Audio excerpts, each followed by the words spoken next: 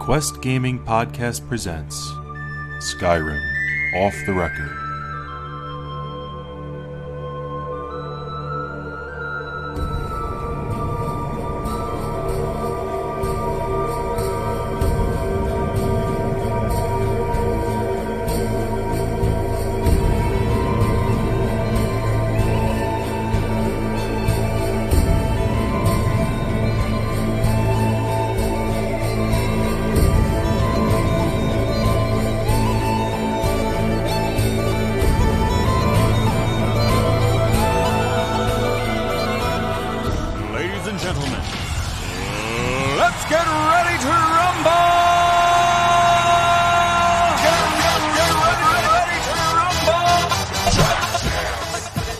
Hey everybody, welcome back to Skyrim Off the Record for episode 17.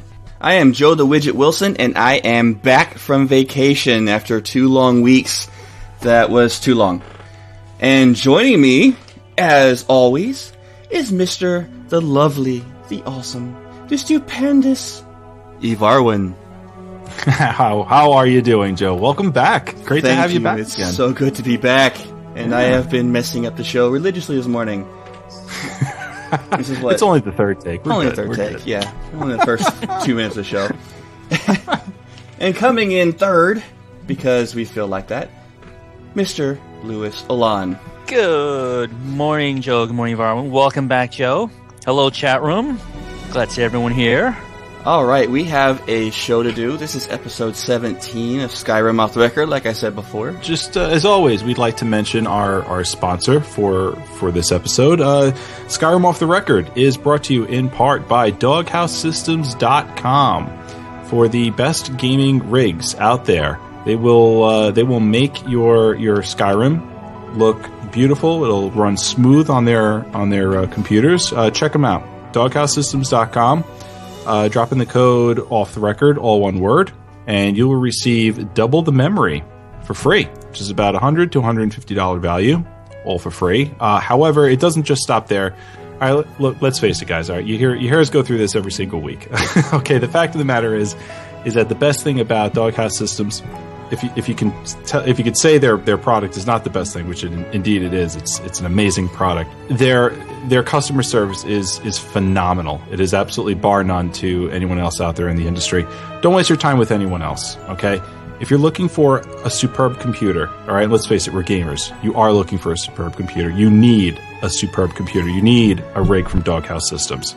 Go to DoghouseSystems.com. You're going to get unbelievable customer service. They're going to hang out with you on the phone. They're going to help you put your rig together. And then on top of it, when all is said and done, guess what?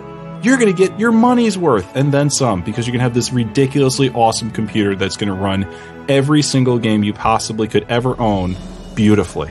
So DoghouseSystems.com for a great rig. Don't forget, Off the Record is going to be your code to get that memory doubled for free.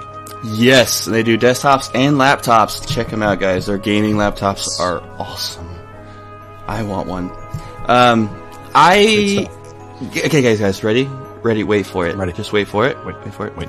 The meat and potatoes of the show. Oh! Yeah, that's it. He said it. He said it. There it is, the meat and potatoes. Alright, so I have not had a chance to play Skyrim at all. My flight got delayed last night, so I didn't get home until way late. Had to do a host interview, and then after that, my wife got home early, so I had to go say hi to my wife. Hanging out with the wife. Yeah, vigorously. So, what happened with the what happened with the flight last night? I didn't even hear this. I was stuck at work, and like I saw it on Twitter that you were hating your life in an airport somewhere. I was like, oh, poor Joe. Like, oh my God, this poor guy. Like, what happened? What happened? The first flight from LA to Chicago was great. I slept for the first time ever all the way through the flight, so 4 hours just out the window. Loved it. We got to Chicago, and my flight was a half-hour delay, or half-hour wait, so I went to the gate, and it turns out it was the wrong gate, so I ran to the other gate, and we got on the airplane, and they sat there for, I don't know, a good 40 minutes. Oh, there's 5 people running across the hall waiting to get here because another flight got late. And, okay, that's not the worst part. The worst part is there was a guy about 3 times the size of a normal guy in the center seat, and I'm against the window, like, scrunched about half my width. I have the airline air like full blast on me, trying not to overheat. So that went that way, and then finally we taxi off, and we sit there in line for another 50 minutes on the tarmac. That stinks. And then I had to go to the bathroom, and I can't stand using an airplane's bathroom. Yeah. Well, I don't think anyone particularly enjoys it. No. So that was a wonderful experience. We But finally it's better than using your water bottle. Yeah. In full view of the other passengers. Don't mind me, folks. Hold on, I'm almost done. Gotta shake it off. Come on. Anyone else got another bottle? Hurry! It's awful. Oh, splatter. Oh, my God. God. I gotta admit though, I have been super excited to play the new patch because I've been playing. Yeah. I have my Pew Pew character now. Okay. Oh wait, hey, I said it. Hold on. There we go. So, well, my mage, and I'm so anxious to try out these kill cams. Have you guys got a chance to see those? I saw one. I restarted. I didn't restart a character, but I created a new one, sword and shield guy, because I've got something planned for that. And I did happen to catch this one kill cam where he's like bashing the mob across the face with his shield and goes in for the blow with the axe. Yeah. It was pretty, but that was it. When it comes to my vacation, I spent the last week of my vacation working on the network. Because so many things have happened in 1 week for this network, it's ridiculous. Yeah, we all of a sudden just got, flooded with stuff. Oh yeah, good things, obviously, good things to come. We're super excited about all this stuff, but at the same time, it's like I was telling you, Joe, it's around here, it's feast or famine. It's either really quiet and we're just doing our thing. And the next week, it's like, oh, we got this from this guy, and we're thinking about doing this over here. And by the way, I thought of that, and let's work on that too. And here comes the audio for that while we're concepting it. And then we get an offer to go do this from this place, and this guy over here just came around and hey, what's up? And he's got an idea. Oh, suddenly everything's exploding. The network is blooming, if you will. It was a seed, and now it's a plant. Or it will be soon. So look forward to all these good things. And hint, hint, guys, soon you're going to be able to get your Pew Pew t-shirt. I'm just saying. Just saying. All right, let's get some playthroughs in. Sure. Lou, let's start with you, man. All right. Well, just like you, Joe, didn't have a lot of time this past week because of real-life issues and responsibilities. Uncle Sam called, so I had to go play Army for several days. As such, didn't have much time for any sort of computing other than official stuff, so it was kind of starved this week. However, the one chance I did get to a couple days ago, still testing out my Warrior Monk character, because last week I spoke about I downloaded the Grandmaster Unarmed and Unarmored mod, and I'm still checking that out, still having fun with it, and I'm going to probably level this character up a bit more. I'll probably get at least level 20, see how it plays out, and then I'll probably go back to working on my Battle Mage. But yeah, the kill cam shots for this character are awesome because I love seeing the melee kill cam shots. The throws, the suplex. Come on, what's not to love about that? How could you not like that? Yeah, that is pretty. That makes you want to do a character like that, doesn't it? Exactly. What's not like about doing a signature WWE move, when killing your opponent. Hearing that satisfying bone crunch and smash. Yeah. Yeah, you're not getting up. Oh, yeah! Push this him. Give me the belt. I got it. I got this. Let's get ready to rumble. All missing the spotlights and the flash and the pomp, and I'm set. And the intro music. Yes. Indeed. Two lovely women on either side of me walking me down. I go, yeah. It's good to me. Well, that's what Lydia's for. True. I gotta find another companion then to accompany her as well. That's fitting. But still, it's still getting used to it though, because I do have to actually think a little more in terms of setting myself up with the hand and leg attacks, foot attacks, so to speak. So it's still a little rough for me. That way, I'm not swinging at air or kicking at air or totally missing. Like some first year student. Yeah. So I'm hoping that some more practice, it'll come more easily. is it tough to get in close and land in those blows? Like, do you feel that you have to get, unusually closer to the enemy? Sometimes, depending on what I'm fighting and who I'm fighting. Mm-hmm. Right now, I'm actually going a little closer than I'm used to, as opposed to when I'm on my battle mage or on my main character, the dual wielder, staying in with at least longsword reach, Yeah. So I guess I got to get used to that, keeping that appropriate battle distance. I've got to work on it and adjust more on it. Oh, yeah. To actually suit this playstyle. Every playstyle has their quirks to it that you have to get used to. So still in the rough. And I'm hoping that the creator, will actually update some more with this, like add some more attacks, or hopefully get some more moves in there. And ultimately, I'd like to see him actually put the actual martial arts weapons. They usually do, though. Usually, the authors are pretty dedicated to their mod, and they usually update their stuff. I'm sure you'll find. Well, especially if their mod does well, they usually have Yeah. constant updates going on with it. Yeah, because I think it'd be great, even though it would probably overwrite or kind of not work well with the unarmed part, but maybe if you add another mod to it where you actually now can get the unarmored but the armed part, and maybe use weapons that like Joe and I are used to seeing, tongfas, a bow staff, a spear, Yeah. a long knife, the martial arts weapons that we're used to seeing, that we've used, in learning and studying the martial arts. So Yeah. I think that'd be pretty neat. Yeah, that would be pretty cool, actually. I'd definitely be into something like that. Absolutely. Someone, Senior Choppy in the chat room, said nunchuck but you know what? I hate nunchucks. Hate them. I don't want to see them in the game because they're useless.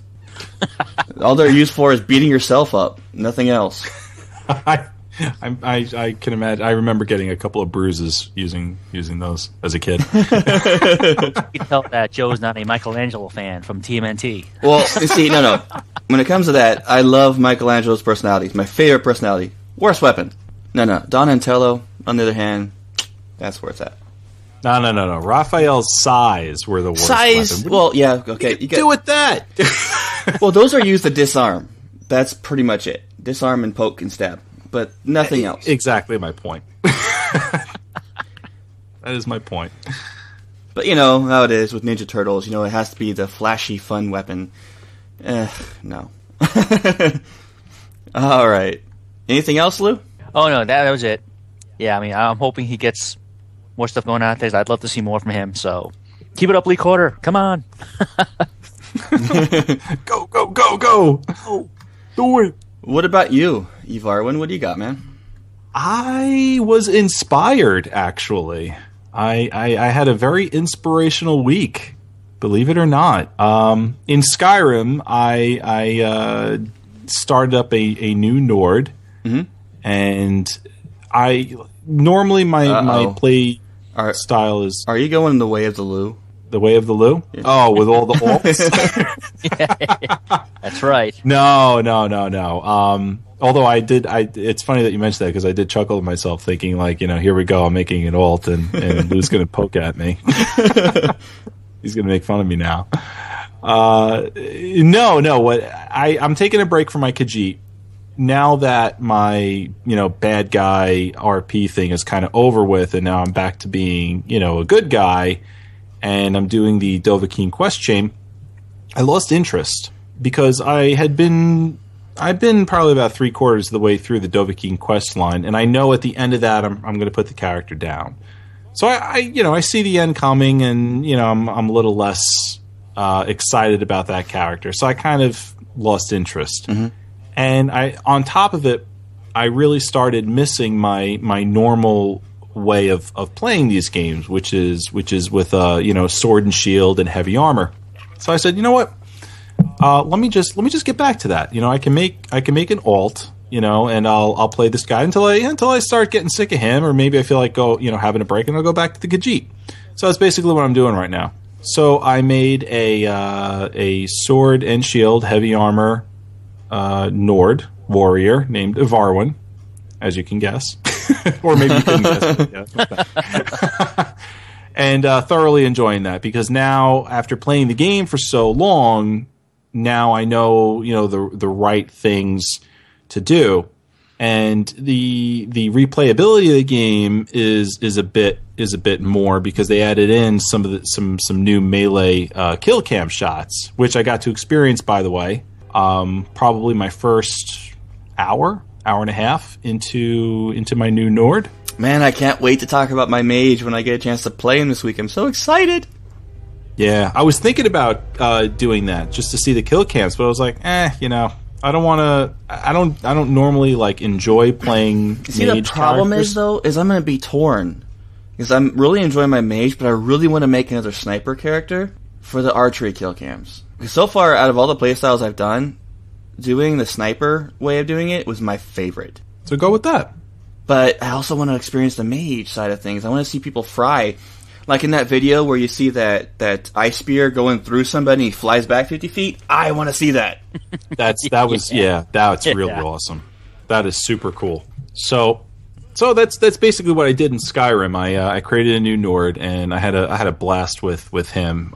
It just felt, very natural to me. It's like coming home, for me. Mm-hmm. So the kill cam shot I got was something with the shield. This guy was coming at me, and I was, we were, duking it out, and then all of a sudden, it cuts to my character bashing him with the shield, and like spinning with the shield across his face, and then like downing him with the axe, and it was pretty cool. I enjoyed that.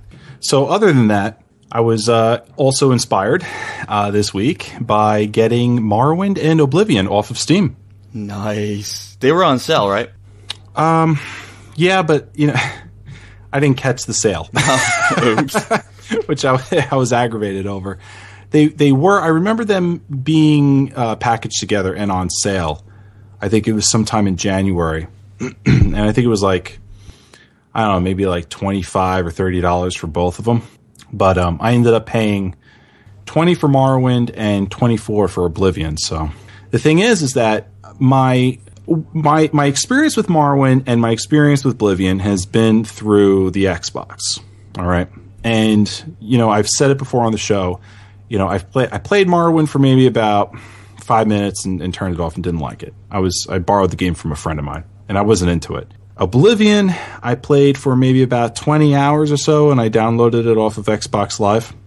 I liked it, but at the same time, like I kind of lost interest. I think Dragon Age had just come out at that point, and I really got into Dragon Age. I don't have a whole lot of play experience with this, and yet I'm doing the show. We've got a lore segment on the show. Mm-hmm. It was just.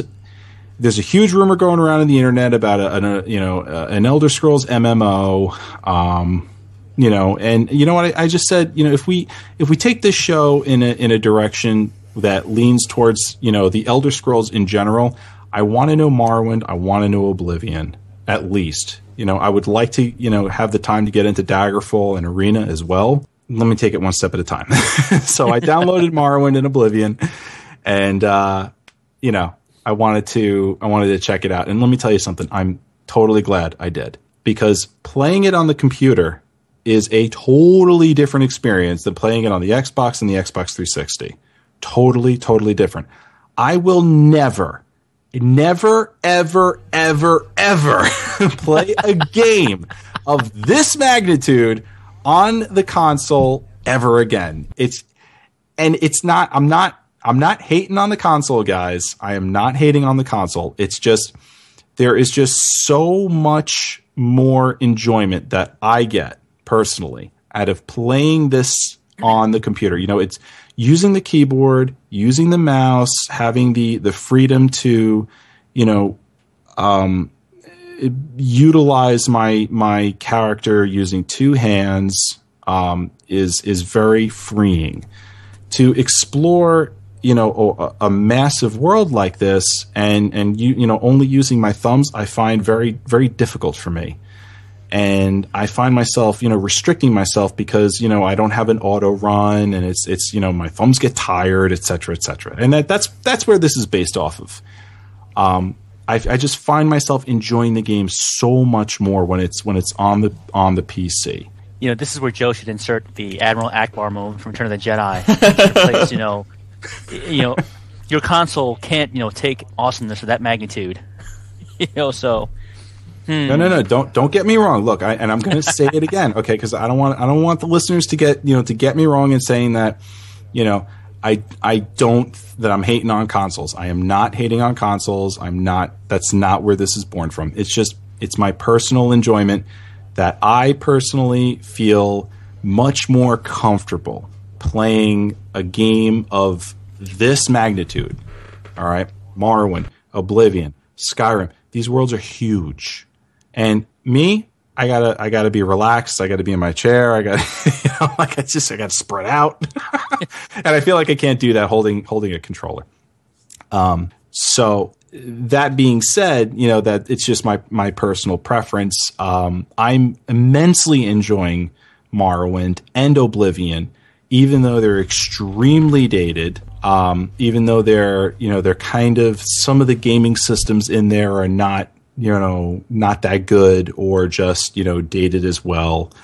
I think it's great and totally enjoying it. And I did the same thing with both games. I made the same type of character, the sword and shield kind of guy. This way I can, be even more comfortable and just kind of go through the game and enjoy it fully. So that's what I've been doing. I've been educating myself in Elderscrolls and beating up mobs with swords and shields. That's been my week. That's a good week.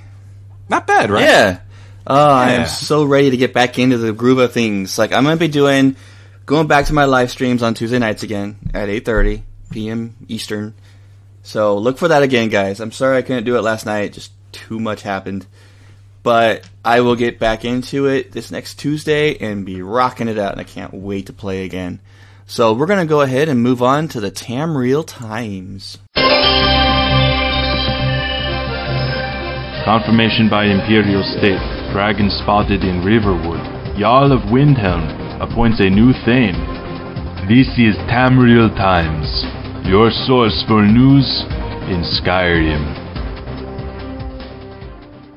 And here we are in the Tamriel Times, your official and community news. Skyrim 1.5 beta update, version 1.5.26.19.87.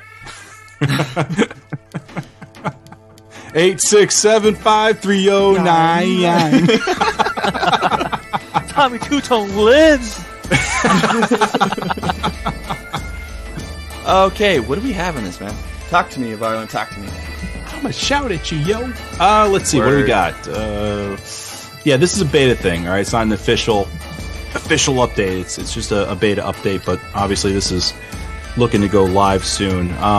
Recent beta update to address the following minor bugs, and might I say, of this short list, my favorite is number 1. So we'll go from number 5 to 1. Number 5, they fixed an issue where sun would not appear properly after fast travel. So what, it'd be 2 o'clock in the afternoon and no sun? I guess. I don't know. I haven't. Yeah, I don't have the beta, so I guess we just have to kind of take their word for it. Number 4, they fixed a crash when loading certain plugins. Okay. Number 2, underwater effects now display properly. And number 1, they fixed an issue with frequency of first-person kill cameras. Yeah, baby. So now their beta update, okay, they're putting all this stuff in, and on top of the 1.5 update giving you brand new kill cameras. When they finally go live with this new version, wait, you're going to see those. So is the issue is it was doing it too much or not enough? Not enough. That's good. Yeah, so they're going to increase that issue. Yeah, they're going to increase the frequency of that. That's good news. Oh, the Art of Video Games exhibit opens at the Smithsonian's American Art Museum. Really? Yes, indeed. Now, Joe, let me ask you a question. Yes. Are you, sir, tired of the same old tour at Washington, D.C.? I would be if I ever went there. If you ever went there, okay. You can't stomach another romp through the Natural History Museum? Are you frustrated with your inability to find the exact spot where they used to film Agent Mulder sitting? Yeah, you have? Well, fret not, Joe. We have just the excuse for you to inject some game time into your dust-mite-filled, snore-infused, and coma-inducing tours at Washington, D.C. The Smithsonian's American Art of Museum is holding, from March 16th to September 30th, the Art of Video Games exhibit. Yes, you too may now gaze at the wonderment and awesomeness that is the concept art of some landmark video games that may not have brought this country any closer to freedom, but sure have founded the cornerstones of legitness within the gaming industry. Pieces from some Bethesda-related games, such as the original Fallout 3, and Doom 2 are included, as well as Pac-Man, Super Mario Bros., The Secret of Monkey Island. Funny game. Myst, and Flower as featured playable games. Here's a quote from the Smithsonian's website about the exhibit. And I quote, "The art of video games is one of the first exhibitions to explore the 40-year evolution of video games as an artistic medium, with a focus on striking visual effects and the creative use of new technologies. It features some of the most influential artists and designers during 5 eras of game technology, from early pioneers to contemporary designers. The exhibition focuses on the interplay of graphics, technology, and storytelling through some of the best games for 20 gaming systems ranging from the Atari VCS to the PlayStation 3. Yay. Nice. I like what you wrote for the next one, too. He says here, "Do you mod? Do you create mods? Well, Valve certainly has the one-stop shopping idea for you." Something like that, right? Mm-hmm. Yes. All right. What else? What is this about here? This is about the new collections feature on Steam that Valve has just released over the weekend. Oh, really? Basically what this does is over the weekend, a new feature that allows modding authors on Steam's Workshop to group up their favorites and their holiest of holy mods and package them together with a takes care of that feeling to it.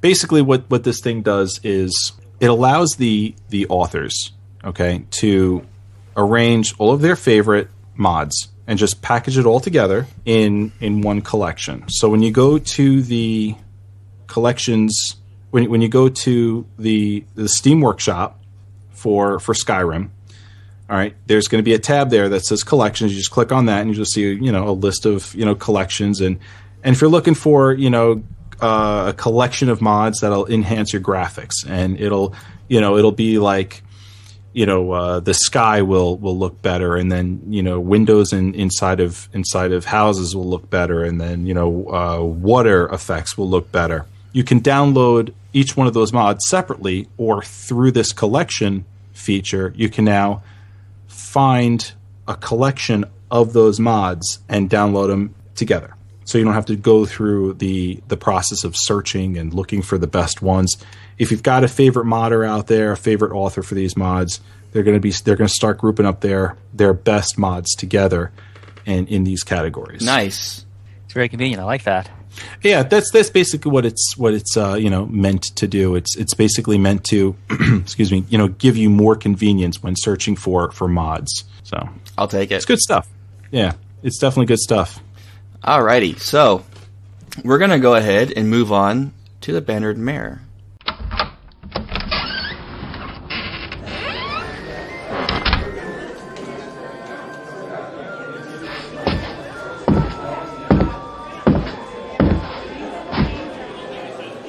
Welcome to the Battered Mare. What can I get you?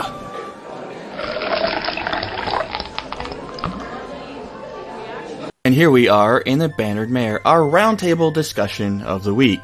And this week, we're going to let the host here build the Elderscrolls MMO. Basically, the initial concepts. What's it about? What do we want to see with it? What would we make with an Elderscrolls MMO? And I'm going to let Ivarwin take the helm, because he hasn't talked enough. Can I divert the loop? Basically, the idea for this was, the MMO idea of the Elder Scrolls is a burning topic right now on the internet, since the rumor kind of submerged itself over the last week, and we covered some ideas that interested us, but last week on the show. But when I re-listened to the show, we grazed these topics and we had a very cursory discussion regarding these things. So I thought, wouldn't it be great if we just sat down together as experienced MMO gamers, okay, fans of the genre, fans of Skyrim, fans of the Elder Scrolls, and why don't we just, chat amongst ourselves and just come up with some of the initial concepts that we think would make a winning Elder Scrolls MMO? Fair enough. So, all right, so like when building an MMO, all right, now Lou, I would think the first thing that you need to consider would be your setting. Yes. Correct. When you're designing, I'm gonna do something really quick here. I used to be a designer for video games, okay? Okay. And the first thing that the lead designer always does with his design team is build the foundation. What the foundation is what is the story, what is the land set in, and then we go from there. Well, and this is one of the reasons why I'm playing, Morrowind and Oblivion, is because, I feel grossly handicapped when talking about, story and lore regarding the Elder Scrolls.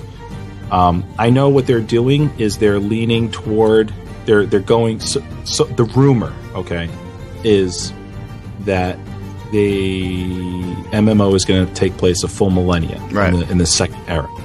Which, in my mind, would be probably a great place to start, because it's really hard to follow Skyrim. Yeah, that, and the thing is if you want to have a living, breathing world without it being bogged down and hampered by 20 years, close to it, of Elder Scrolls video games, you're going to want to either go far into the future or far into the past. Oh, you know what? Glassspire actually had a really good idea for this. I'm going to bring it up really quick. He said... Glassspire? Yeah, he said use time travel, have travel in the game using Elder Scrolls. And if you think about it, that would open up a multitude of expansions. Not to mention, like, raids or whatever, or major dungeons that don't exist in the current world, but depending on the story that you're following, you could go into the future past Skyrim, see what happened after, or you can go even further in the past and see how this happened. That's one of the beautiful things about the Elder Scroll, is that you have that opportunity, or it gives you that opening to do that kind of thing, and it makes sense. Yeah. Especially if you want to take on, if they want to get creative with their quests and storylines. But what I was saying with the setting is, like, let's say, like, the one thing that they would want to avoid, I'm sure, is conflict with their established canon. And if they make an MMO that's close to the setting that they're in right now, they run the risk of doing that. Because, I mean, let's face it, when was the last time anyone really played Elder Scrolls Arena or Daggerfall? What if they run into, what if while designing this MMO they run into, an NPC that makes a quest where it's in direct contradiction to something you did in Daggerfall or Morrowind, and someone out there, says, hey guys, you spent hundreds of thousands, millions of dollars building this game, and you've got this glaring canon issue, and it's a cornerstone of your game. You guys fail. And that happens. It happened in Warcraft, actually. Yeah, it did. So I can understand why they would make this. So I agree with the setting being that far back, making it a millennia. This way you don't run into any possibility of that actually. And it comes, canon conflicts. When it comes to the actual layout, it's going to be the entire world. It's going to be that entire world of Tamriel, which is going to be awesome. And I'm willing to bet that when you do, like, you pick a race like you do in Skyrim, whether it be Khajiit, Nord, Redguard, you name it, you're going to wind up being in their home city when you start. Right. And progressing from the story at that point. That would be awesome. I just don't want this game to ever fall in to your typical MMO point-and-click style of gameplay with, buttons on the bottom that you put into your little slots, and you have spells at every certain levels that you learn. I don't want that with this MMO. I don't think a lot of people want that with this MMO. Lou, where do you think we should go from here? Like, so now that we established the setting, what would you lay out next? Sure. As an MMO builder. Well, as Joe was alluding to, with all the various races that are within the game, okay, I would hope that Bethesda would at least give these characters their own home starting city. You know, I don't expect to see, because you're starting off in the starter zone in Skyrim. You know, that's not their native land. Okay? You know, even if you go use World of Warcraft as an example, okay, if you start as a human, where do you start off on? Goldshire, right? Right, yeah. Right by Stormwind. Okay, EverQuest 2. Okay, well, no, not EverQuest 2. Let me go back to EverQuest 1. Okay, where every race there had their own starting area, own starting city. Like the Wood Elves had Kelethin up in the trees. The High Elves had Felwith. Okay, the Dwarves had Kaladin. Okay, and these were all separate zones, meaning if you weren't playing a dwarf, you know, if you're playing Wood Elf or Half Elf, you were in Kelethin, you were in the woods. Okay, you didn't see the High Elves until you went all the way, if you survived the trip initially, to the High Elf city, or if you survived the trip to the Dwarven city, and so forth. Okay, so I'd hope they would keep that in there. You know, one thing we did forget to do at the beginning of this is one of the major things that they have to first decide is what platform. And being how traditionally the Elderscrolls has been going to all platform, they need to make this MMO all platform. Yeah. PlayStation. I agree. PlayStation 4, Xbox 720, PC. And not have separate servers based on what platform you do. They need to make it all server. So I want to be able to play on my PC with my friends who are playing on their Xbox and he's playing on PS3, and we can all group up together and have fun. It's not hard to do, especially with the control layout that they've been working with Skyrim, Oblivion. That would be sweet. Yeah, I agree with that. You know, why cut out the console guys when you know for sure that they're gonna want to play, you know, this game. Let's face it. You know, the console guys, you know, probably are, you know, at least they've got to be the majority of the people, you know, purchasing the game, simply because there's just, you know, so many consoles out there that, you know, that the game is available for. So why cut out that? If you're going to make an MMO, why cut out all those guys? So I agree. I think, you know, if you're going to make an MMO, it's got to run on all consoles, all platforms. You know, just to support the tremendous fan base. But the thing is you don't want it to feel watered down. Right.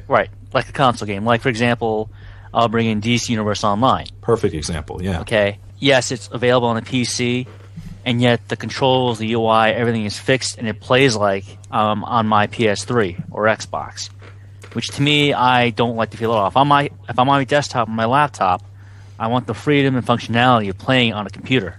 Well, that's when you give everything a customizable UI, like you said. Right. And just even have that same ability for the Xbox or the PlayStation 3, but that way if you are playing on a PC where the Xbox controls don't work and it feels clunky, you could be able to rearrange it for a PC. I would take this a step further, and I would, if I was Bethesda, I would want to sit down with Microsoft and Sony and really look at the layout of the controller and say, what can we help you develop a peripheral designed specifically for the Elder Scrolls MMO, where you can attach it to your controller and enable more control and function through the controller into this user interface. And one thing is, the nice thing about the Xbox and the PlayStation, you can get keyboards for them. Right.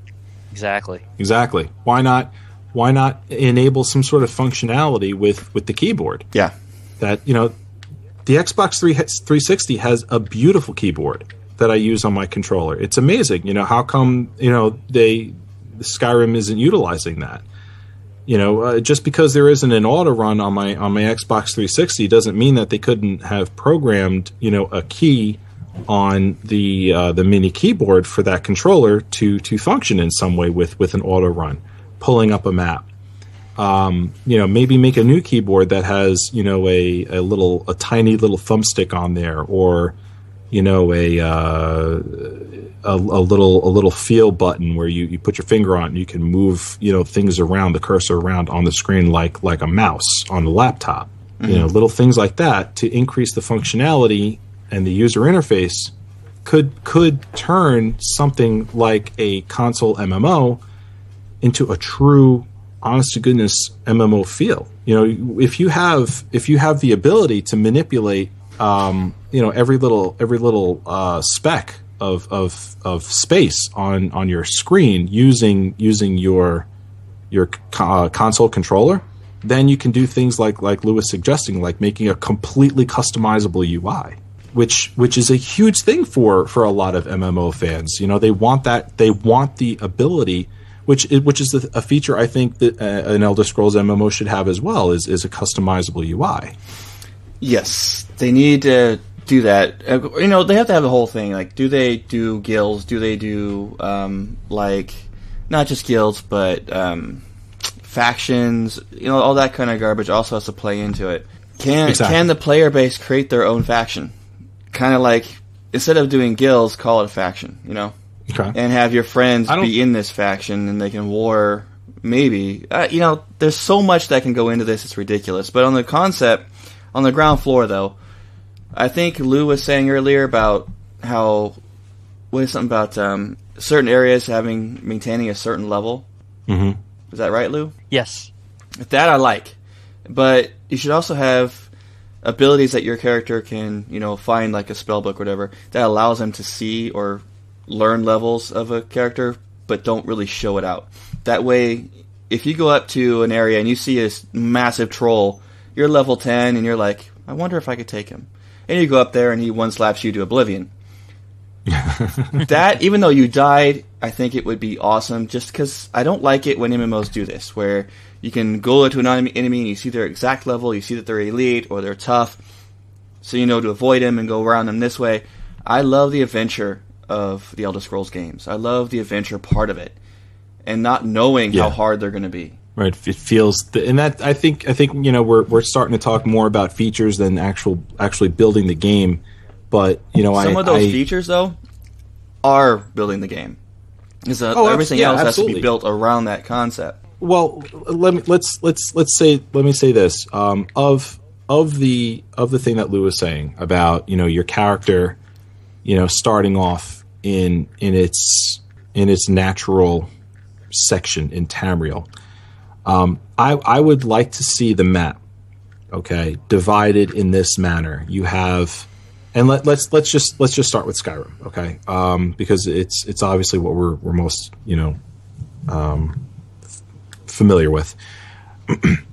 You've got. I don't want Skyrim to be a zone. I want it to be an area that has many different zones within it. Mm-hmm. I want it to almost feel like a continent. Right, which in it can an MMO. be. Right, it can be done, and they kind of do that in Skyrim itself. Skyrim's divided up into 9 holds. Make every hold its own area with its own level mobs, its own quest lines, and et cetera, et cetera. All some of the names. Some of the what would be MMO awesome? Things. I was just thinking about it. What if you had those? Remember, like in the video that we saw a while back that made us all nerdgasm a little bit. Yeah. That giant crab coming out of the water. What if you had these monsters, these giant monsters that appeared randomly around the world at random levels? How much fun would that be? You and your friends are out adventuring, having fun, and you come across this giant crab crawling out of the river. You're like, do we or don't we? We do! Let's do it! The whole war cry and everything as you charge in and get your butts handed to you. Yes. Yes, please. Yeah. That's a cool feature. I would like that too. Just, random spawns of any, of various levels and various difficulty. What we need to do is get rid of raids in this game. Forget those. Forget your typical instance in raid. I agree with that. I would either like to see this game lean toward extremely, very highly instanced or almost not at all. Okay, and by that I mean this. All right, let me walk into an area that's an instance, okay, without having to go through a phased portal. When you walk anywhere in Warcraft, you go from one zone into, when you go from Elwyn to Stormwind, there's no load screen. You just walk in. Mm-hmm. Okay, I would like to see instances like that in this game. But I want to be prompted when I walk into this instance, I want to be prompted on level difficulty. Do I want this to be solo difficulty, where it's just me? Make it a full open world. I mean, full. Where, like it is in Skyrim, you walk into a dungeon. Well, it's possible with technology nowadays to where you don't have to have an instance area. You don't have to zone in. You don't have to load. But where you and your group are exploring, you're in the woods, you're fighting, you're doing some quest for some random NPC in the near town, and you guys are just having a blast. You come across a cave, you go inside of it, and it's a whole sprawling cavern. Right. Yeah, that's basically what I'm talking about. But what I want out of that experience is to be given several difficulty levels, ranging from solo to duo to 4-man and 8-man. No. You see, that's where we have to disagree here. I don't want that. I don't want that handing me what I should be doing scenario. I don't want that, well, you really should have 2 people with you or 3 more friends. I go in there and I realize that I am getting my butt whooped. And that even though I have a spell that allows me to see a level and, oh, you know what? They're my level, but I still get my butt whooped. I'm going to go grab a friend. We go in there and we're getting our butts whipped still. We go out and grab Lou because he's got his epic randomness about him. We go in there and then we start actually beating it. We get to a boss where we get our butts handed to us. Well, let's go ahead and grab Liz because she's around doing somewhere. We grab her. We go inside there. We wipe it out. That ability to experience it for yourself without being handed it to you is something that I want to see in an MMO. Well, yeah, but the thing is that just that area, that dungeon that you're talking about is still tiered for 5 or 6 men or however many people you had walking in there in your scenario. It's still tiered for that. And the next time you walk in there, you know that you're not going to be able to solo it. You have to get 4 to 5 other guys to get through there. It's just that one time you didn't know. What I'd like to see are dungeons that tier according to the difficulty you want them to be. So if you want to walk in there, let's say no one's online right now, none of your friends are online. It's super late and you're up because you have a stomach ache and you can't go back to sleep and you feel like playing TES MMO, and you go into Vampire Cavern of Varwin's Bane. And it's just you and you want to solo it, you can. But then tomorrow we're talking and you're like, dude, I found the dagger of Varwin's bloody stupidity. You gotta have it, it's really cool. It renders mobs retarded. And you're like, oh, I got to have that. Okay, so let's do this together. And you zone into that instance. And since there's 2 of us, you pick, duo difficulty. And we have, a tiered difficulty that, we still find challenging. Now, last night you were in there and it was just you. And now it's the both of us in here. And because we tiered that difficulty up to, both of us being in there, now it's still a challenge. Yeah. Right. That would preclude on developing a game and having a system robust enough to recognize the fact that if you're in a party or not, and scale it automatically so that you don't see it doing it for you. Meaning, if you go in there by yourself at 2 a.m. in the morning, the system knows, all right, if everyone's by himself, I'm scaling this encounter, this entire cavern, for one person. As opposed to tomorrow afternoon when we're all on, yourself, Joe, me, and Mistress, wielding her bow. Now we go in there, and now it says, oh, whoa, he brought friends. Okay, I've got something for them. Now it's going to be bumped up to 5-man difficulty. Now how do you like me? Okay. That works. Because I know, yeah. That works, yeah. I like that. Because I know... that's kind of the best of both worlds right there, isn't it? Yeah. Yeah, I know from playing EQ2 that, that's used a smart... Holy crap, Lou. You just opened up a whole world right there. You can do that with not just instances, but if you're in a party with a group, and... every mob, like it does in Skyrim right now, depending on your level, the mobs scale with you.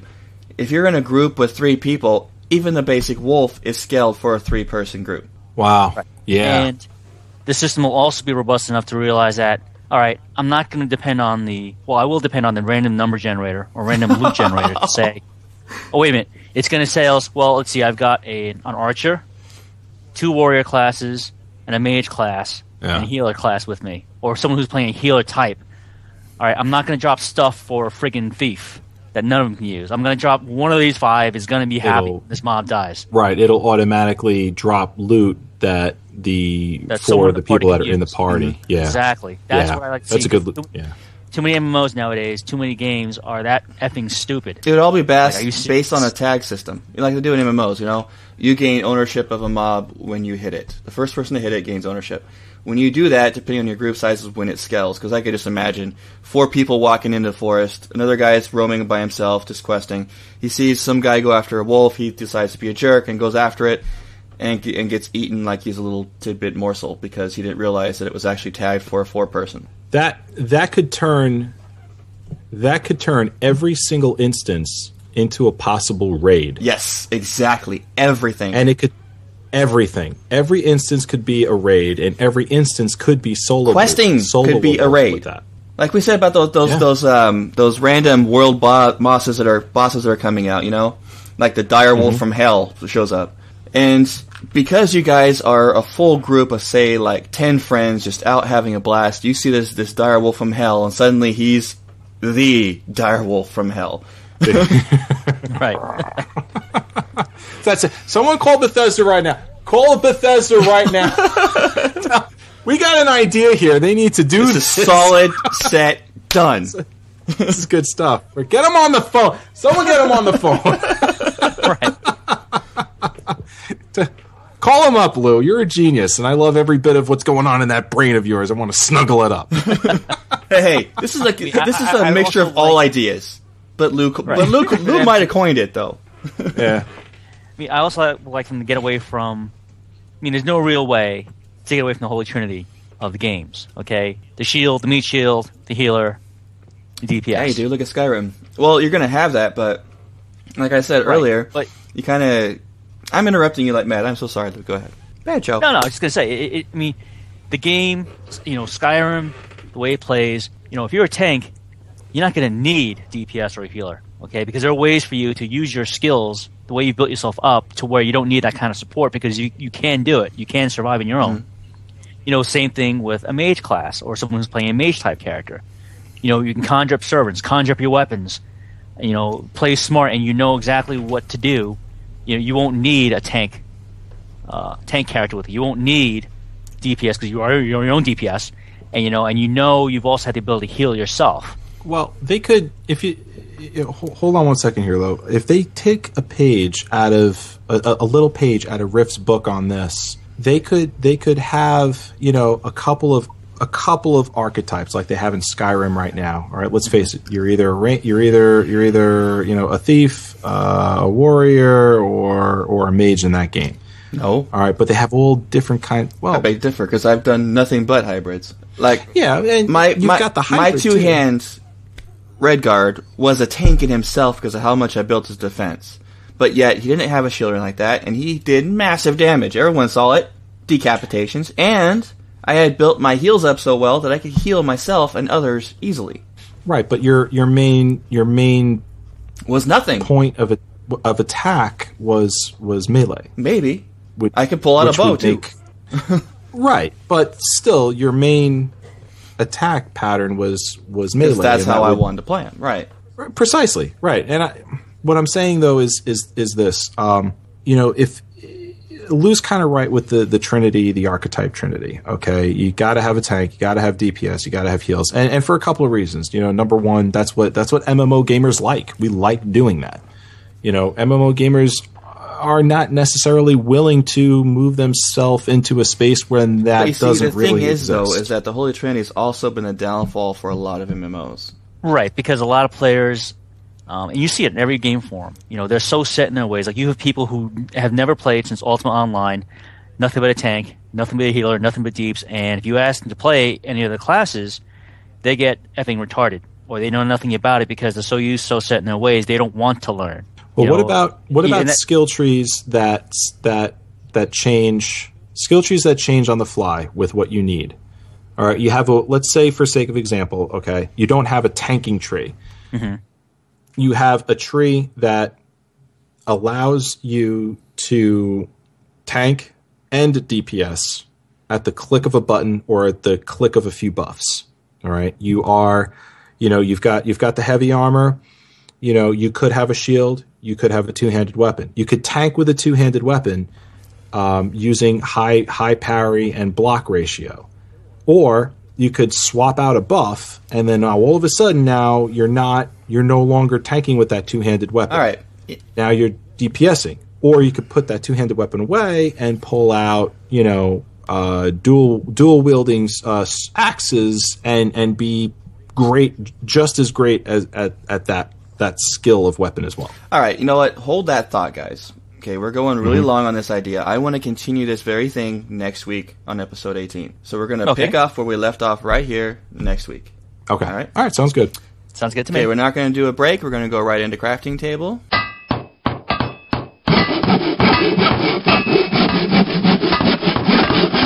Ow, son of a bitch! And welcome back to the crafting table, our mods and other game enhancements, or basically our mod of the week as it is now. So, Ivarwin, what is it? We have a very interesting mod, actually, this week. I saw this and I said to myself, there it is. There was no question. There was no debate. This has to be it. Yeah, I was reading through it, and it looks sweet. It's cool, right? Yeah. I'm totally into this. All right, it is called Moon Path to Elsewhere, or Elsewire, however you want to Stick with pronounce. Elsewhere. I like that.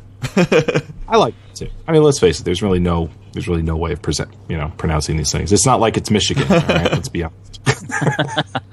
Okay, it's not Detroit. We're Michigan fans.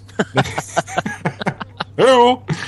Moon Path to Elsewhere, a mod that adds the land of Elsewhere to your Skyrim game. Yes, indeed. Someone went out there and created Elsewhere. This mod feature includes new jungle theme and Khajiit-filled areas such as the Tenmar Den, the Tenmar Forest, a Thalmor base, and a trading post, as well as a new hideout for your character to live in while they explore elsewhere. Nice. Yeah, and it plays out.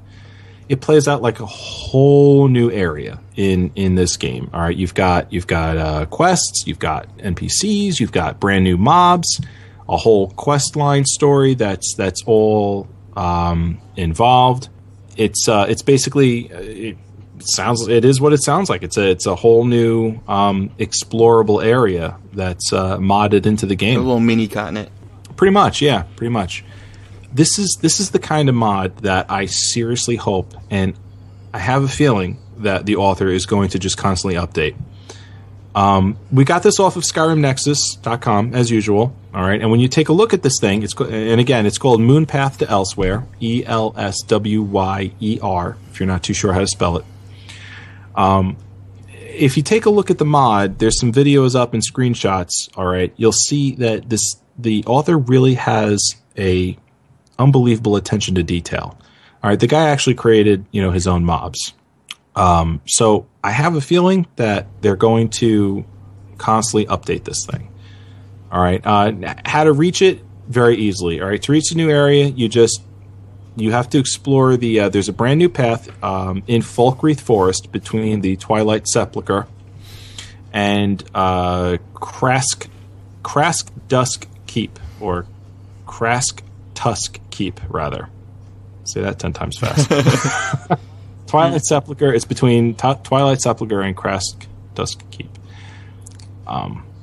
So that's where and you'll see it right there. It's just like how Dovahkiin Hideout is. It adds in a little map marker right there on the map, and once you download it, you'll see the map marker. It's going to be in the southeastern portion of your map. You could, fast travel over there and take the moon path marker and instantly transport you to elsewhere. Nice. Yeah, great stuff. Definitely check it out, guys. If it does take off, and if this person or creator really does update, maybe Bethesda will follow its usual trend and probably maybe buy it or hire the creator. Get this person, hire this person, and to now give this person the means, the tools and the finances to actually, hey, go crazy with this now. Add to it, keep going with it. Glasspire in the chat room saying, I always wanted to go to elsewhere for so long. I agree with you. I've been playing a Khajiit for a long time, Glass, and And when I saw this, I was like totally into it. Good stuff. Right. Moon Path to Elsewhere. Alrighty. Great mod of the week, man. Good pick. Thanks. Moving on to the Elder Scroll.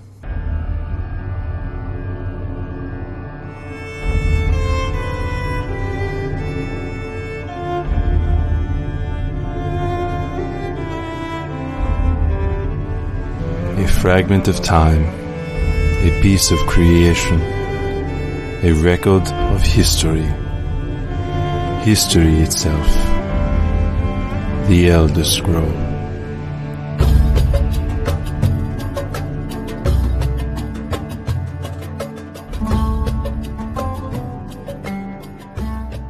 And here we are in the Elder Scroll, Lou with Lore and Lore with Lou. Gotta take it away, Lou. Alrighty. This week, I thought I'd start up with the 9 Divines. I noticed a few weeks ago, someone on our forums had asked about maybe inquiring and doing a little background on the deities that were presented in Skyrim. So I figured, alright, I'll start off with these, since they're obviously, they are a driving point, or you are going to mention and see them in the game. So, okay, the 9 Divines. If someone asks if you're a god, remember what to say, right? Everyone knows what to say. You say yes! Don't ever say no. All right. The first thing I want to point out, originally, they were known as the 8 Divines. Okay, instituted by the first saint of the Empire, Alessia. Okay, now I'll get into the 9 in a little bit, so hold off if you have any other questions. All right, these original 8 Divines... Putting my hand down. Yeah, are also connected to the creation of Nirn, all right, as their divinity was drained by the Aedra known as Lorcan. All right, what happened during the creation process is that he had tapped into these divines' power to create the world in itself, okay? And so, as the world was created, and after the world was created, the divines in their weakened state were now confined to their own planes, meaning, for example, Dibella. Now she was confined to her own plane. Okay, she could no longer freely move about because in a weakened state, she couldn't do that anymore. And this is where everyone knows, here are the divines. First and foremost, we have Akatosh, known as the dragon god of time and a chief god of the pantheon. Next we have Arche, the god of life and death. Next we have Dibella, the goddess of beauty. Julianos, the god of wisdom and logic. Kinnereth, the goddess of air. Mara, known as the mother goddess and the goddess of love. Oh yeah. We have What's up, Mara? the god of mercy.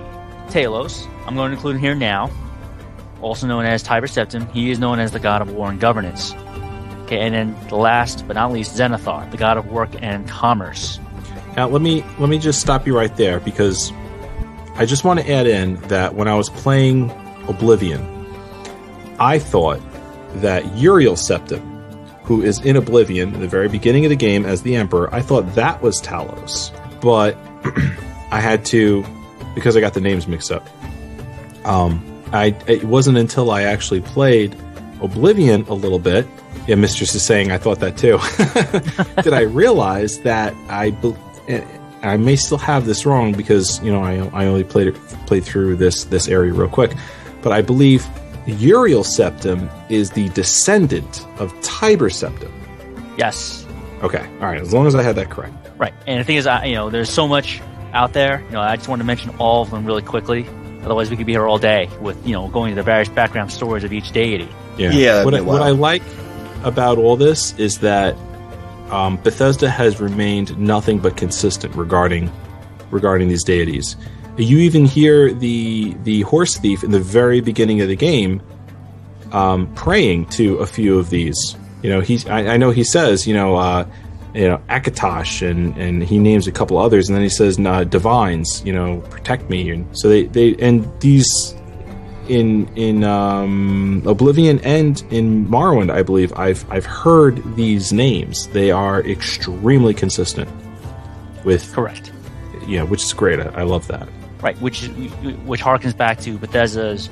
I like how they keep the continuity, how they keep their facts straight. Way back when, when Bethesda was first forming up in the 90s, and they came up with this, going back to Joe's, game design process. Yeah, you know what they said? These are our primary deity, and I like how many years later? A decade, maybe 15 plus years later, with Skyrim, look, they're going back to the basics. You have these 9 divines, and you go back to the beginning of the Elderscrolls Arena, and you'll see them here. And I like how they fleshed it out over the years, how they've gone on. Yeah. But going back to Varwin's point, yes, that horse thief. You gotta know too that the worship of the divines is not universally accepted throughout Nirn. Okay, a big example of this are the Dunmer, who reject them. Okay, since they've been turned away from worship of the divines by the Daedric prince Althea. Dun, dun, dun. All right. Now, here's that word again, Nirn. Do we know what Nirn is? Because I mean, the way it's kind of being thrown around a bit makes me think that it's the overall world. But yes, Nirn is the overall world. Tamriel is part of Nirn. I thought Tamriel was the overall world. No, it's Nirn. Nirn is the overall world itself. Oops. Okay. Oh, interesting. Wow. Yeah. Things you learn. So basically, Tamriel would be just the continent, and then Skyrim would be the northern area of that continent. Correct. Kind of like how you have, like, if you use a work that example, you've got Azeroth, okay? Yeah. Then you have Kalimdor. Yeah. Oh my God, Joe, do you see how many expansions this MMO could have? Oh my God. I was just thinking the same thing. I mean, I'll even use EverQuest as an example. EverQuest, you have the world of Norath, but then you've got the continents of Faedwer, okay? Antonica, Hunark, all right? Velius. You have all these lands that are connected, that contribute to the overall story. The sheer number of things they can do is incredible. All right, going back to my point, you also have the other Mare, the other elves who worship Akatosh, and a few of the others, though, still. However, they worship the Aedra, who, during the creation process, they turned away. They left Lorcan to his own devices because they didn't want to see. They saw what was happening, and they didn't want to lose any ounce or any part of their divinity, so they left and separated themselves from the entire process. So you have the Aedra, the other Mare worshiping them in their own form, and they really haven't alluded to what kind of other Aedra are out there, which I think would be a nice way to introduce another pantheon or a completely separate pantheon of gods that are still available that we haven't seen yet.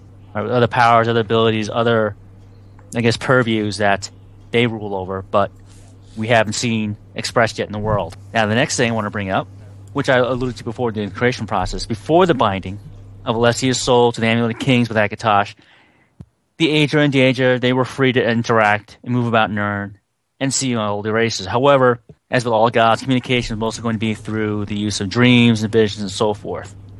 But now, as we see in Skyrim, it's going to be confined mostly to the use of altars and the shrines dedicated to the divines, or to the use of mortal avatars. Now, as a quick wrap-up, I want to bring in the fact that, remember, Talos was not of the original 8, and some of the religions refer to them as the 8 and 1, meaning Talos would be the 1, right? But collectively known as the 9 divines. All right. And as an ending note, remember, as of the 4th era, 200, Talos was removed from the pantheon, and the 8 are again restored to being the only ones there as the pantheon to be worshipped, and worshipped openly, by the way. I knew that. Something I knew. Now that's before Skyrim, right? Yes, Just before it. which leads into what Ulfric and Stormcloaks are doing. They're using it as part of the justification. It's like 20 to 30 years before Skyrim. Yes. Okay. So this little bit right here takes place between Oblivion and Skyrim. Right, where Talos is now removed. Remember, the Thalmor are engaged in war with the Empire. Yeah. Right, Okay. as part of the Concordat, Talos had to be removed, and now he isn't, and now the 8 divines are restored to their primacy. As an ending note on this, I noticed that when we're talking about in any other segment, the chat room's going crazy. They're just talking about whatever. As soon as we go into lore segment, silence. It's like silence. Everyone's listening to the professor, taking notes. Yes. Yep. All right, that was awesome, Lou. Anything else you want to say before we move on, buddy? No, again, I got this great idea from someone contributing and actually posting in the forums. So if you guys, girls, want to hear anything in particular, because remember, what I might find interesting, you may not find interesting, or if you want something that you're dying to know about, hey, let us know. Yep. Do it. All right, moving on to the town square. Hear that? Something's going on in the town square. And we are back in the town square. Our emails and iTunes shout-outs. And yes, there's a producer's email of the week. And no, it's not because I am high and mighty producer and I chose to do one.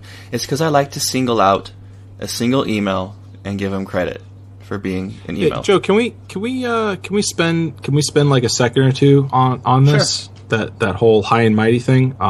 We received an email. I took offense. It wasn't an email. Actually, it was a review. It was the review, right? Okay. All right.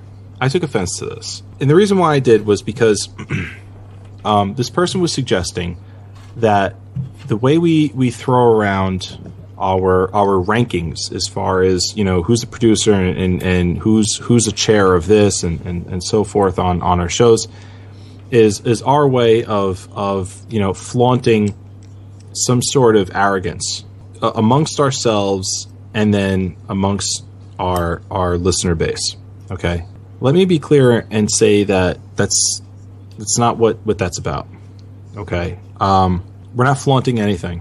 Okay, there's nothing to flaunt, to be honest. All right, the Quest Gaming Network is an organization. All right, built of a bond between all of us as hosts. All right, what these rankings do for us is it lets us know who's in charge of the creative ends of these shows. Exactly. I can take this. How we do the structure is we call it the Trinity of Three. We did a lot of research before we even started this kind of thing, is that when you have 3 hosts on a show, you get a very well-rounded point of view. When you get 4, it tends to get cluttered. 2, you get it back and forth. But 3 seems to have that, what's that I'm looking for, the perfect balance for a hosting situation. Mm-hmm. And how we do the chairs, I'm doing air quotes here, is based on the person's role in the background of the show in organizing it and getting it set up. For instance, first chair usually is the person who keeps the flow of the show. They have the final say of how things work in the notes. The second chair is the writer of the show. They get to do all the fun stuff and put down what we're going to talk about for that week. Big part. And third chair is color commentary. But that's only the background stuff. When we're doing the show, yes, I'm first chair, so I'm keeping the pace, but that's because someone has to. And right. I'm just, Lou's just as important as me and Ivarwin. Ivarwin's just as important as Lou and me. We work as a team. All those chairs it's not a hierarchy. It's just our role in the show, which is, I believe, what you're trying to get at, right? Exactly. Yeah, that's all it is. So please don't, please don't think that we're coming from this space of thought that says that Joe is more important than me and I'm more important than Lou, and that's not what this is about. This is simply about keeping organization and who do we. When a decision has to be made quickly, all right, everyone stands around and looks at each other, and happens. All right, when we know who to fall back on, then it becomes very easy all of a sudden to say, all right, it's my turn right now to default to person X, and that's what this does, because there's a lot that happens, in the live recording of a show. When we're throwing ideas off at each other, and then all of a sudden, we're at a point now when we're not 100% sure where we should be taking this conversation, and we have to lean back and say, okay, for this particular series of this particular show series, we do have a leader. What does the leader say? And then he steps in and says, let's go here. Mm-hmm. And that's all it is. It's just a way for us to keep ourselves organized. Arrogance. And actually, the producer title that I have is for the network as a whole. I'm the network's producer. Yeah. I'm the one responsible for the audio and the creative sounds for every show. Ivarwin's our lead writer. So he's the one that every writer who does any show writing is the default go-to guy for help. And he's the one that structures the format of a show. What we're going to talk about in the show, generally what segments are going to be like, but yet we always have meetings all the time we put a new show, and everybody has their say on everything. So it's just a title, really. Yeah, it's just a way for us to keep organized. Exactly. That's all it is. All right, so let's get into the emails and get rid of the boring stuff. Yeah. And the producer's email of the week goes to Connor M. And the reason I chose this one is because I disagree with this guy altogether. However, a lot of people agree with him. And here's what he says. Dear podcast gods, I'm blushing, really blushing right now. I believe that the idea of online play is to show off your skills and items. I think the idea of playing as a Daedra would be mega. Sometimes your race shouldn't be your clan. It should be what you want to be, or what you want to do in the game. An example, Necromancer versus Greybeards, Dragon Priest versus Companions, not Orc versus Nord, or Bosmer versus Imperial. Connor. I don't agree with the point of online play being to show off your skills and items. That's called the EP theory, and I don't like that. The reason I play MMOs is so I can play a game with Ivarwin. I can hop in and play a game with Lou. I can be with my friends and we can experience this game together. And gear to me in those type of games is not for me to show off, but it's to make me better for my team. And that's what online play should be. Yet you're always going to have that EP scenario, so a lot of people are going to agree with Connor on this about showing off skills and items. Well said, Joe. As for the playing as a Daedra, yeah, that would be cool. That would be really cool. But I don't know if I totally agree with him when he says it shouldn't be your clan, it should be what you want to do in the game. Necromancer versus Greybeards. But yeah, that kind of stuff would also be cool, but it would just take so much writing to do that kind of thing. Your guys' thoughts? I agree with you completely. I think, yeah, I default to you on this. I don't think I have anything else to add to it. I completely agree. Lou? Well, I kind of agree with Connor. I mean, online play, yes. The basics of playing any game, probably, to get the rewards. And that would be the skills and items and so forth. However, I also agree with Joe saying that's also an avenue towards the elitist EP kind of garbage we see nowadays in gaming, okay? You'll see guilds that are focused on that. How long do they really last? Until the next new game comes out, if they even stick together that long. Usually guilds like that will implode because there's just too much ego, too much crap flying around there that no room could hold all those egos together. Because essentially that's what they would use to, I guess, fluff up their own self-worth. And if that's what you need, you have issues. Bottom line, people like that have issues. Yeah. Okay, if you need a video game to stoke your own self-worth, your own ego, and you need an avenue to law that over other people over the anonymity of the internet, you have deeper social issues and nothing's going to help you. So that's what, that's my belief. Okay. But yes, I also believe that you should have an avenue to show off your skills and have the items. But again, what's the real worth? What's your real reason to get that sort of stuff? To be... Okay, that's what I have a question. Well, that's to help your friends. To be better for your group. Right. Not to lord that over other people. See, look at me. I'm so cool because I have the staff of awesomeness of Almighty. Like, who cares? Yay. See you later. But has your skill level improved? No? Okay. Right. And yeah, as Joe said before, Necromancer versus Greybeards, Dragon Priest versus Companions, that is a lot of writing to do, and could it be done? Yes. I wouldn't say a nightmare, but it would be quite a breadth of work to detail and put into the game. Who knows? Mm-hmm. What type of work would be involved with that?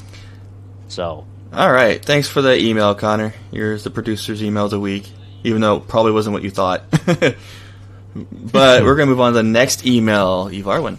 All right. This comes from Josh H, and he says, of the subject of the Skyrim MMO, I have an idea for what to do with the whole realms and stuff. Instead of just anyone can join a realm, one person could be able to add friends to their realm, and only they would be the other players. So that some other schmuck couldn't just come around and steal your kill and whatnot. Tell me what you think, Josh H. That goes against what we were saying earlier, actually. It does. See, in theory, okay, I like what Josh has to say about this. Honestly, I like the idea that, because what you're talking about here is basically private servers. Basically what it is a difference between a LAN game versus an MMO. An MMO is a mass multiplayer, not your friend multiplayer in a group. That's what a LAN game is. Here's, Josh, I know you're looking for our input on this. All right, here's my input. In theory, I like what you have to say. I like your proposal. I think if there were an option in a Skyrim MMO, okay, based on the idea that we discussed earlier in the Battered Mare, where dungeons would naturally scale to the amount of people that were partied together that walked into it, okay? if there were an option then to say, I would like to take this group or this selected number of people on a list and put us into a virtual server. And you could create a virtual server like you could create, your own virtual chat room in most MMOs.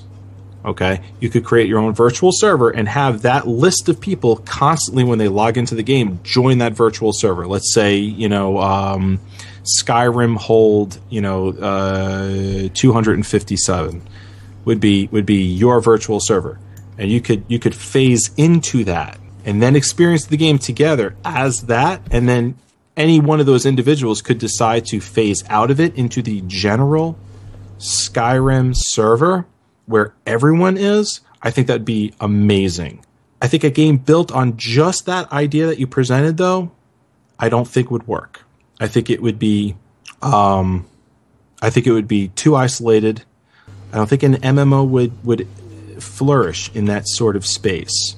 And then on top of it, I think it would be unbelievably expensive for Bethesda to purchase all of those physical servers in order to allow for that kind of space where 4 or 5 guys could exist in their own world without anyone interfering.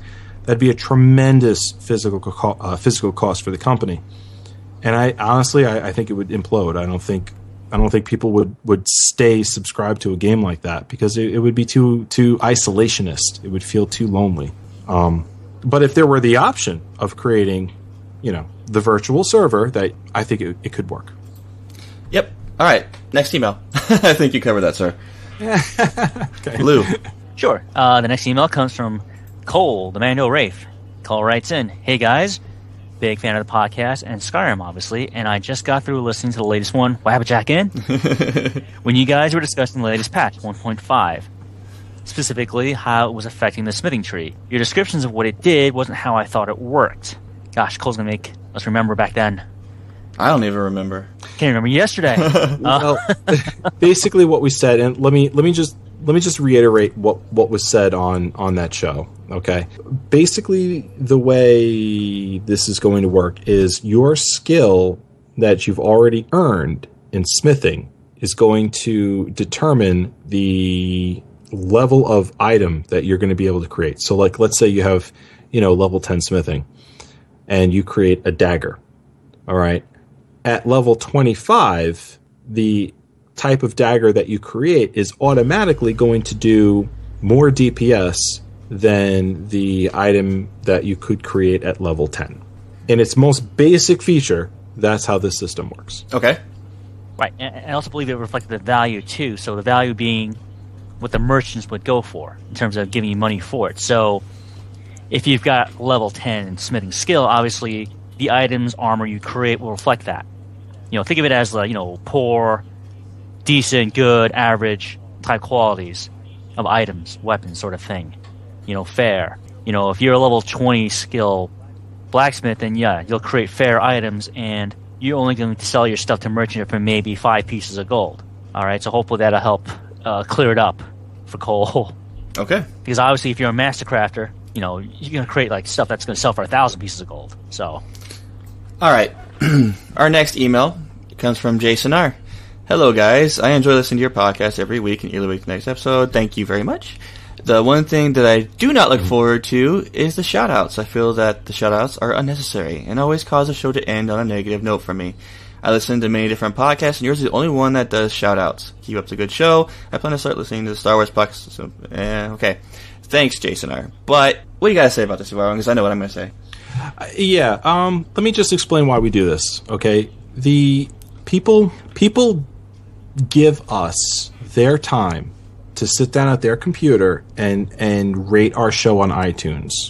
All right, the rating on iTunes is massive for a podcast. Okay, the higher the rating, the better we look. The better we look, the more funding we could possibly get from outside companies looking to advertise.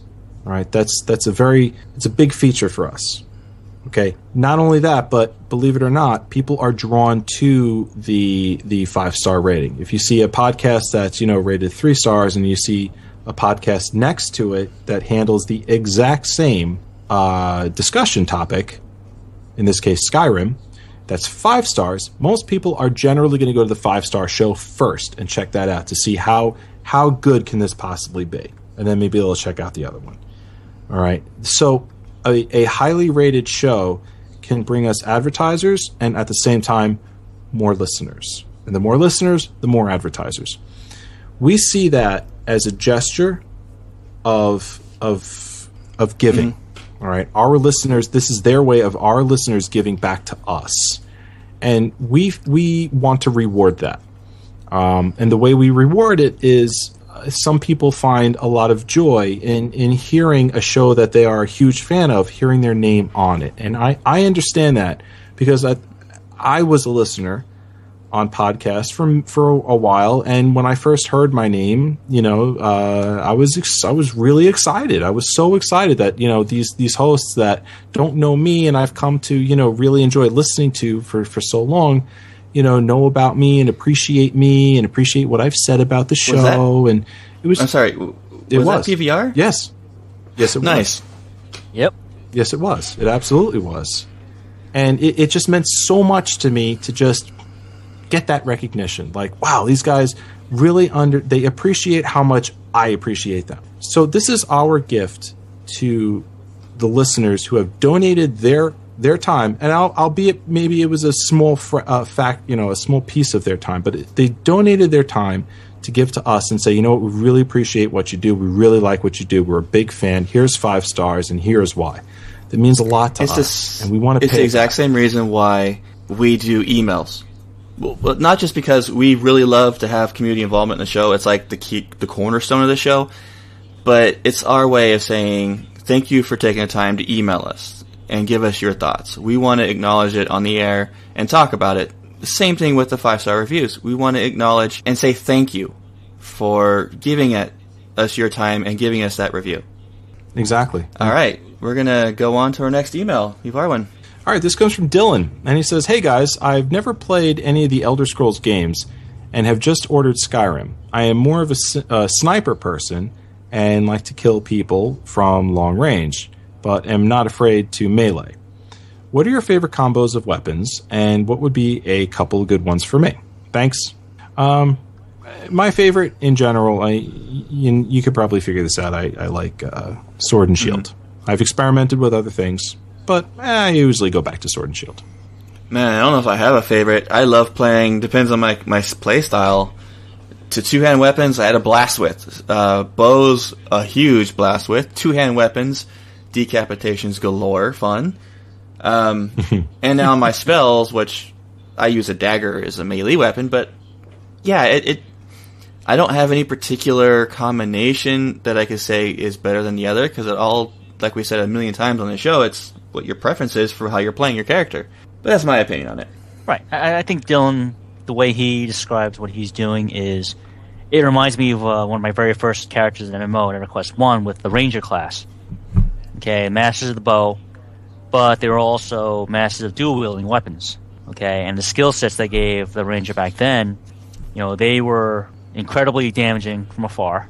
They could kite, but don't be fooled into thinking once you closed the gap and got in within melee range, the class then went into, the bow went away, and now you've got a person wearing, wielding 2 long swords and can still kick your ass because the skill sets they gave them, were that good. But, don't think of it that way, Dylan. Like with Skyrim, you're so free to choose with so many different play styles.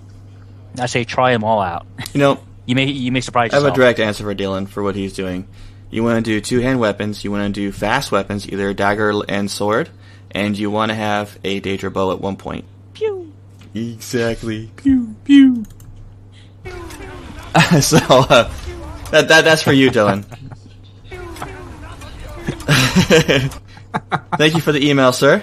And we're going to go on to our last email, and this goes to Lou. All right, our last email comes from Garrett L. Garrett writes in, "So I just listened today to the Wabbajack episode and was thinking about a DLC, or even though I play on Xbox, I totally switch for PC for this. A mod that allows you to climb trees. I mean, how didn't we think of this before? It's awesome. Snipey pew from the top of the tallest evergreen. yet allowed NPCs, dragons, mages, bands with torches, set the tree on fire. Wood elves can climb up 5 times faster. Khajiits can climb up 10 times faster.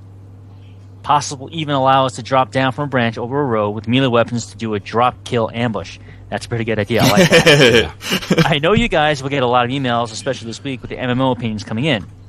But if this is worth a darn, I'd love to hear your thoughts from Garrett. Honestly, we didn't get that many MMO opinions. I was surprised. Yeah, it is true. But I like his idea. Not yet, at least. But yeah, that is a good idea. Especially climbing up, doing the little drop-down kill ambush. Love it. Yeah, the ambush thing is definitely cool on this. I think Garrett's onto something, to be honest. Hopefully Bethesda picks this up, or maybe another modder out there hears this and picks it up, because he's got a solid. This is a very solid idea. Solid idea. I love you. I'll climb into a tree with my guy and sit there and bow shoot. Pew pew pew pew pew pew. In fact, I would even say, why stop there? Climb rocks. Exactly. Do it from there. There's plenty of rock faces in this game where you can't walk up, but if they allowed climbing, well, the actual reason behind that is because there's nothing behind those rocks, so that's why they prevent you from doing it.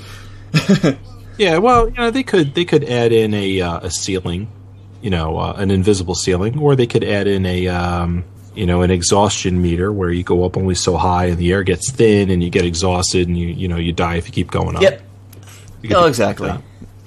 Outstanding email, Garrett. You were definitely a huge runner-up for producer's email. And we're going to have our 5-star review shoutouts. Lou, this is your territory, man. All right, our 5-star review shoutouts. America, we have Benia, Atticus, D7, Timothy F. Dude playing Doodle Jump. Mr. F, that's what I'm going to call him because he's just got too many letters. Turgle good. FTRGHYGH. Fertigerga. I don't know how to pronounce that either. Oh, I'm trying to remember. Let's see. Gamjam Hootenfart. Do we get Michelle D? Okay. Go ahead. I was asking if you missed a couple. No. Sargle. There we go. Ring Studios. Bob C. McGee. Bleacher Bum 1908. Yabo Spaniel. I said that right. Yeah. P. Doan. Spanky 1991. Divs 1888. Brendan H. Don't know if it's his last name, so I don't want to say it over the air. And from Canada, we have Bradley D. Sasha F. From the land down under, Australia, we have Chilto 717 and Urbanic Acidic from our friends across the pond in the UK. We have Ulfric is the High King. Well, not my Imperial playthrough. Sorry. Vince H. And Charlie. And our final thoughts of the evening. I'm going to give you guys a little hint of something we've been planning for a long time, but not sure when it's going to take effect. But Skyrim Off the Record will eventually be converting into Elderscrolls Off the Record. Woohoo! So this show is going to be going on for a long time, ladies and gentlemen. Indeed. We don't know exactly when this conversion is going to take place, but it will be happening. Also, I had another great final thought that I totally spaced. Oh, yo. We want your emails. Let's break an email record this week. We want to know what you guys think of our MMO ideas, what you think should be an MMO. We want to know all your thoughts, guys. Send them in. Evarwin.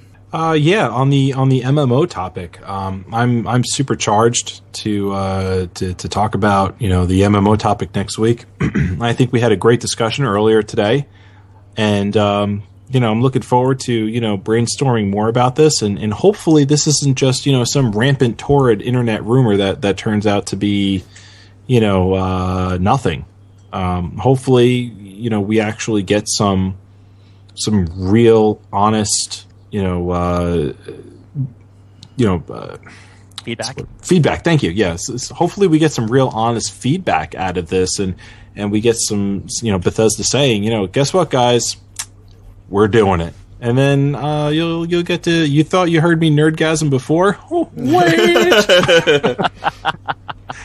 I just want to say one other thing, Joe, if you'll indulge me, don't forget tomorrow morning is Star Wars Off the Record at 10:30 in the morning. It's a live show. Lou and I will be involved, as well as David Adams, and we're going to present some Star Wars to you tomorrow at 10:30 in the morning. Eastern time. Oh, the reason that I dropped off of that show was not just I didn't want to do it. Oh. What was that all about? Yes, I got like some feedback came from somewhere. They're like, "Oh, we're really sorry, everyone's leaving you." Like, no one's leaving me. No, the reason I did it is because I'm moving on to hosting other shows, and I don't have the time to do Star Wars. And Ivarwin is more than capable of taking it over and being a first chair on it, and he wants to, and he's taking it in great direction. So I'm moving on to other games. I might be primary hosting Minecraft Off the Record. I am hosting QGN Cast, which is our general gaming podcast coming out. So, we got other projects that the 4 main hosts are all going to be a part of in different ways. So, we're not all going to be on all the shows. That's why we're technically hiring, air quotes here, new hosts to help us fill the load, because this network, we want to branch it out for you guys in different games, different ways of listening to your favorite podcasting network. Indeed, yeah. No one's jumping ship on me, though I appreciate the sentiment. No one's jumping ship on me. Nice. Yeah. Anything else, Lou? I guess. Lou. Lou. Oh, I'm excited again next week to continue our discussion with the MMO, building it from the ground up. Like, how would we do it? How would the Quest Gaming Network develop Elderscrolls MMO? And also with Garrett's email about Willow's climbing up faster, Khajiit climbing up 10 times faster. I like how that's going, where with the creation kit possibly allowing even more freedom to use the environment that Bethesda has given us.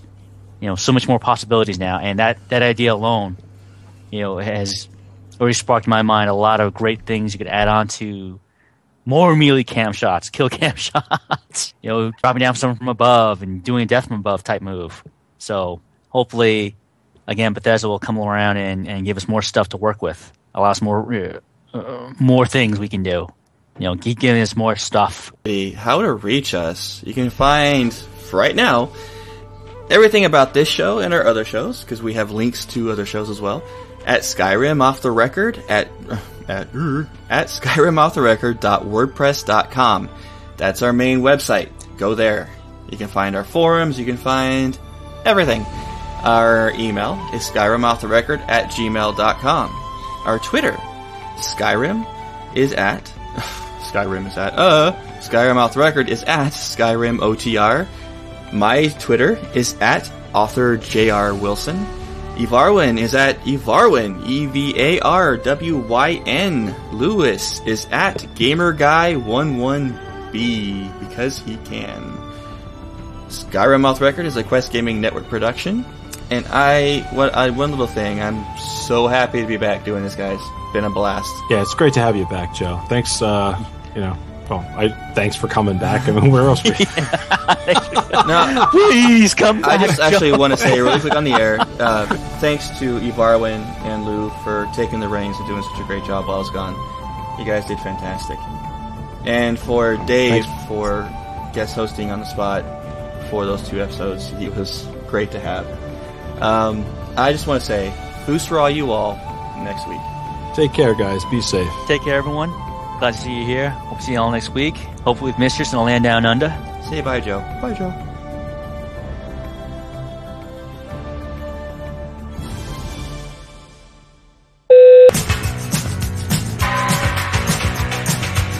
Walk like an Egyptian.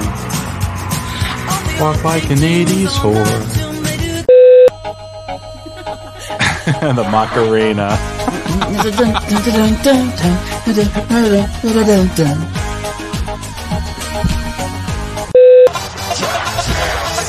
Hey everybody, welcome back to Skyrim Off the Record for episode 18. It's episode 17, Joe. Oh shit. Alright.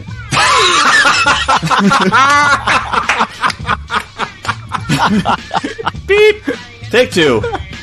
And here we are in the Tamriel Times, your official and community news. Skyrim 1.4. 1.4? No. Alright, retake. You think so? Oh. Oh. What? Yeah. Word. No. Usroda. Usroda. Even though Franks and beans. Usroda.